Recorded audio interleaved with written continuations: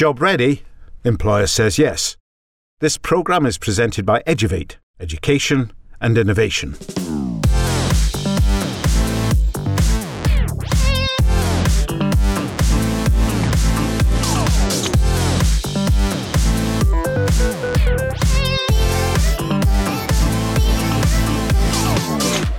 I'm Jonathan Brill.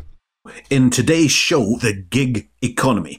A recent survey by YouGov shows the attitudes of a number of workers in the gig economy.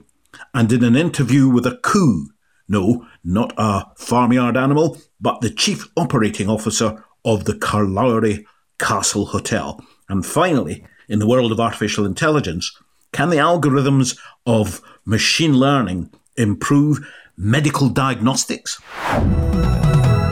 And in today's news, another survey by YouGov about the gig economy. It's always in the news, but what does it mean? It's hard to think beyond ride-sharing apps like Uber or someone with your takeaway on the back of a push bike like Deliveroo, but it also includes a host of online platforms connecting buyers and sellers for all kinds of work.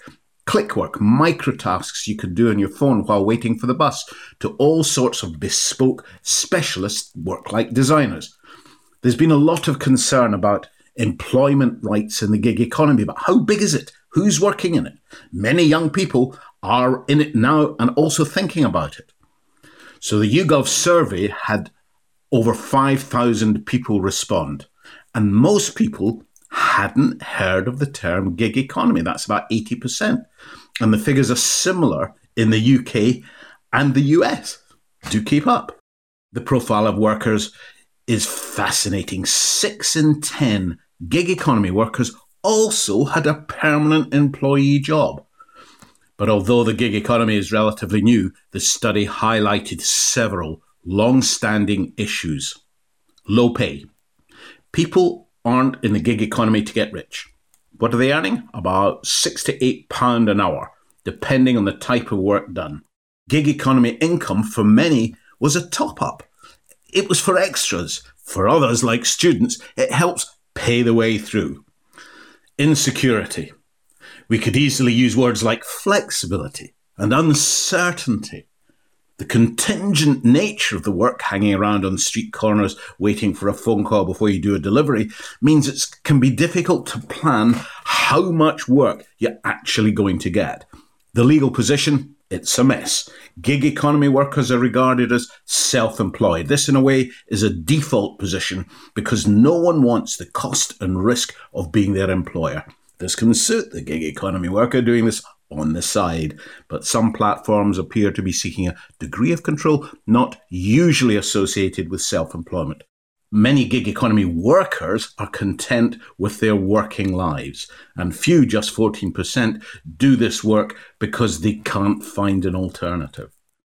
Preparing for the future. Now, this is interesting. Is the gig economy a good way to study all sorts of things in the new ways associated with online learning? Perhaps gig economy workers will be in the forefront of developing new approaches to lifelong learning.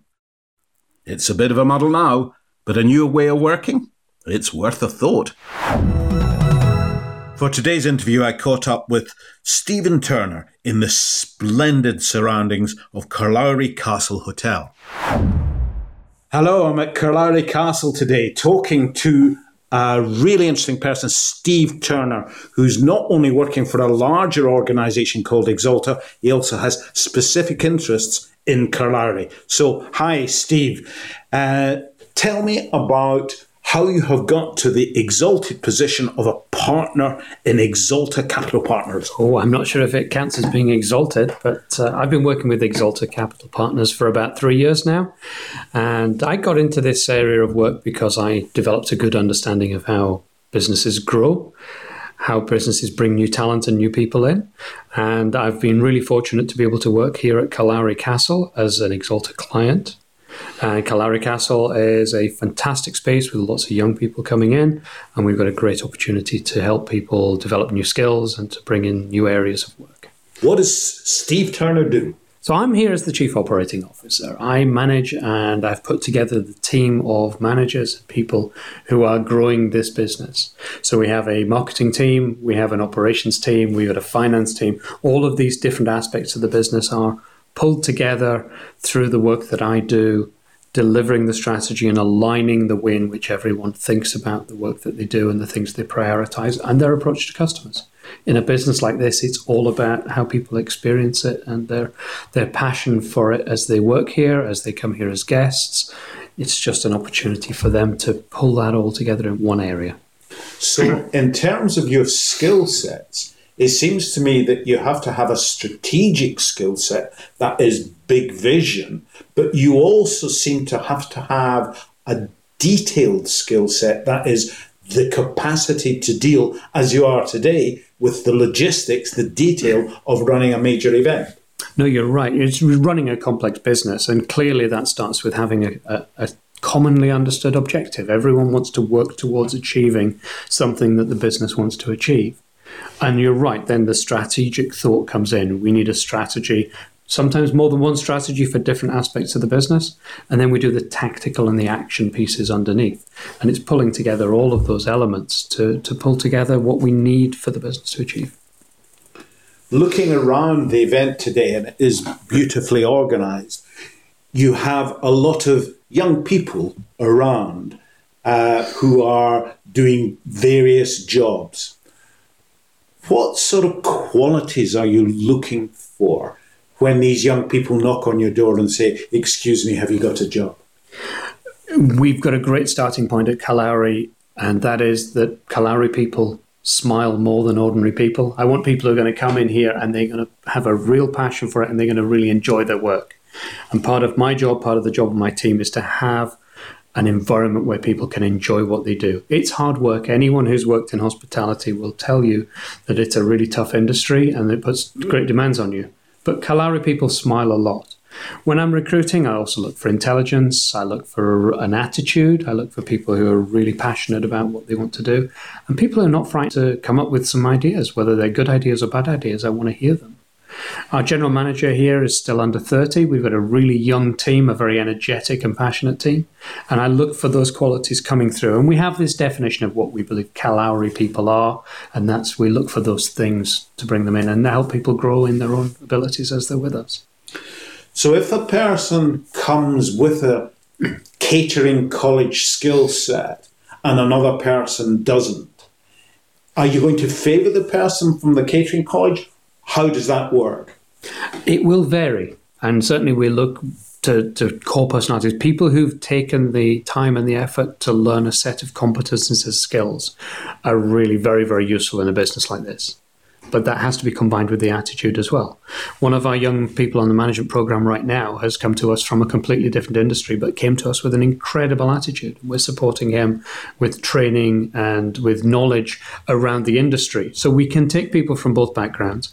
I would say that if I've got two very similar candidates in front of me and one of them's got a great skill set coming from a college that's relevant, then they're probably going to have a higher position. But I will always take both in tandem. Someone comes in here perhaps at a part-time basis, you employ part-time people, and likes it. Is it possible to progress up in Kalari through the business to higher areas, or are you going to be, you're in this sort of job and that's where you'll be? Oh, it's absolutely possible for people to progress through the business. It's one of our main objectives is that people realize their own potential. Part of the culture within the business is about people growing within the business as well.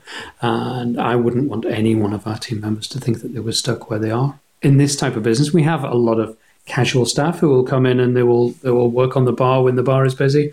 They'll work in food service, but they've always got the opportunity to take on managerial projects, which can lead into managerial roles, which can lead to opportunities to move up through the organisation. So here we have a partnership, capital partnership, Exalta. We have a high-end, if you like, hotel business working with the corporate sector, with the wedding sector and so on. And we have a clearly structured policy working with young people, seeing the talent pool, if you like, as an important thing. But there is another element too, is there not? And that is you have a social impact philosophy as well. Absolutely. We've got two key areas of social impact. One is our environment policy. So here at Kallari Castle, we have a biomass generation point. We make all of our own hot water on site, and we do everything that we can to reuse and recycle and to minimize our environmental impact on the space around us. But we also have an affiliation with Restart, which is a charity helping homeless people to put some structure back into their lives. The castle's owner, Andrew Marshall, is the founder of the Restart charity. We've got a very close relationship with them, and we support them on a regular basis. How does that support work in a tangible day-to-day sense? Do you give them money? Do you give them advice? How does that work? All of the above. So yes, the castle does make a contribution to the charity. It's part of our ethos. We think it's very important for us to give back to the communities and to the people where we work. But we also have a regular interaction on a number of levels with the team there. And so it's a constant two-way process. And it's not just a giving process. We learn and we take in a lot from our engagement with the charity as well. I think it's an important part of who we are and how we learn and how we take our place in the world, that we're able to have a two-way dialogue and everyone benefits from that. So there's a young person, they come knocking on your door and they say, I would like to work here.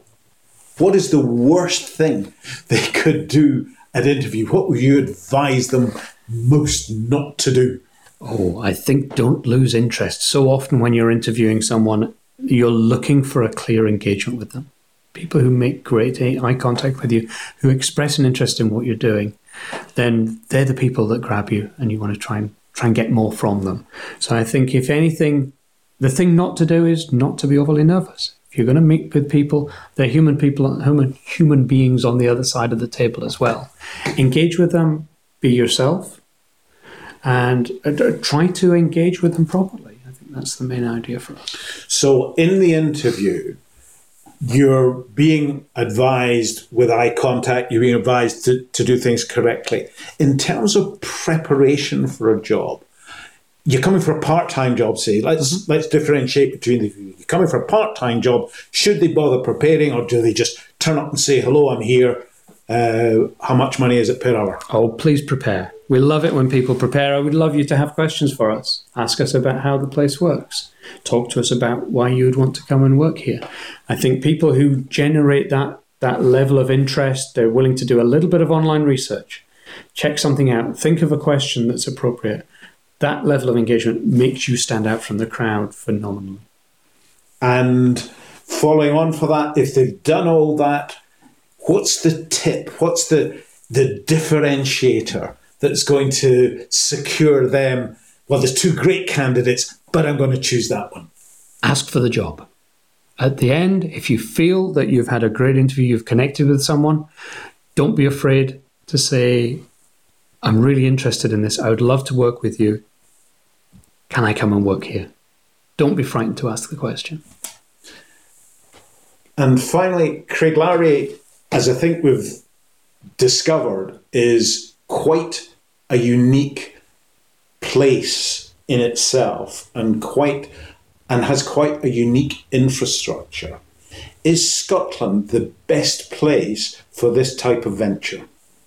Scotland's the perfect place for this type of venture. So we have an international clientele. Here at Kallari, we're a few hundred metres away from Edinburgh Airport. We're only a few minutes' drive away.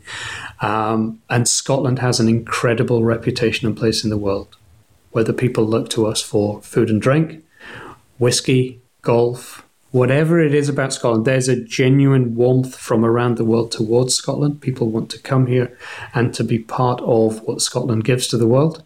And so Kallari is the perfect location for that. I've been talking to Steve Turner at Kallari Castle, and I promise you, if you've ever got a minute or two, do come out and have a look. It's a fabulous place. Steve, thank you very much indeed. Thank you very much. And now, on the topic of AI and machine learning, we are in the area of your health. Did you know that diagnostic errors, that's where the diagnosis of what is wrong with you is incorrect, contributes to approximately 10% of patient deaths and also accounts for 6 to 17% of hospital complications. It's important to note that physician performance, that's doctors' performance, is typically not the direct cause of diagnostic errors. In fact, researchers in the United States attribute the cause of diagnostic errors to a variety of different factors: inefficient collaboration and integration of health information technologies, gaps in communication amongst doctors, patients and their families, and a healthcare work system which by design does not adequately support the diagnostic process.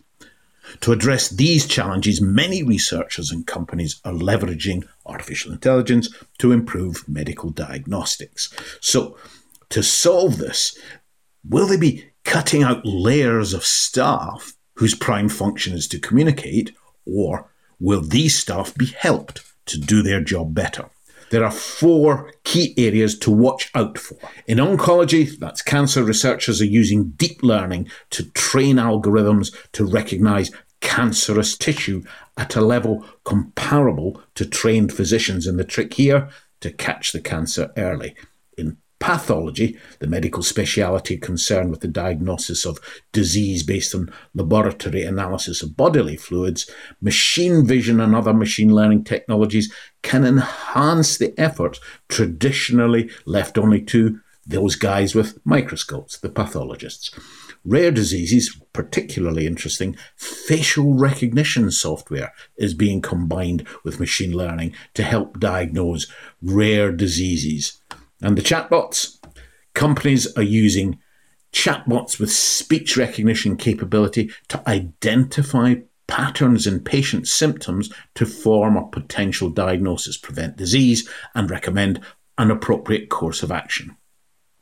There are few companies working in this area now, and hundreds of millions are being invested. But it may be a few years before we see whether there's going to be real improvement. The experts at Tech Emergence who have conducted this research see these developments at a very early stage, but they have the capacity to revolutionise the jobs market inside the medical fraternity. You'll find us online at eduvate.biz. Job ready. Employer says yes.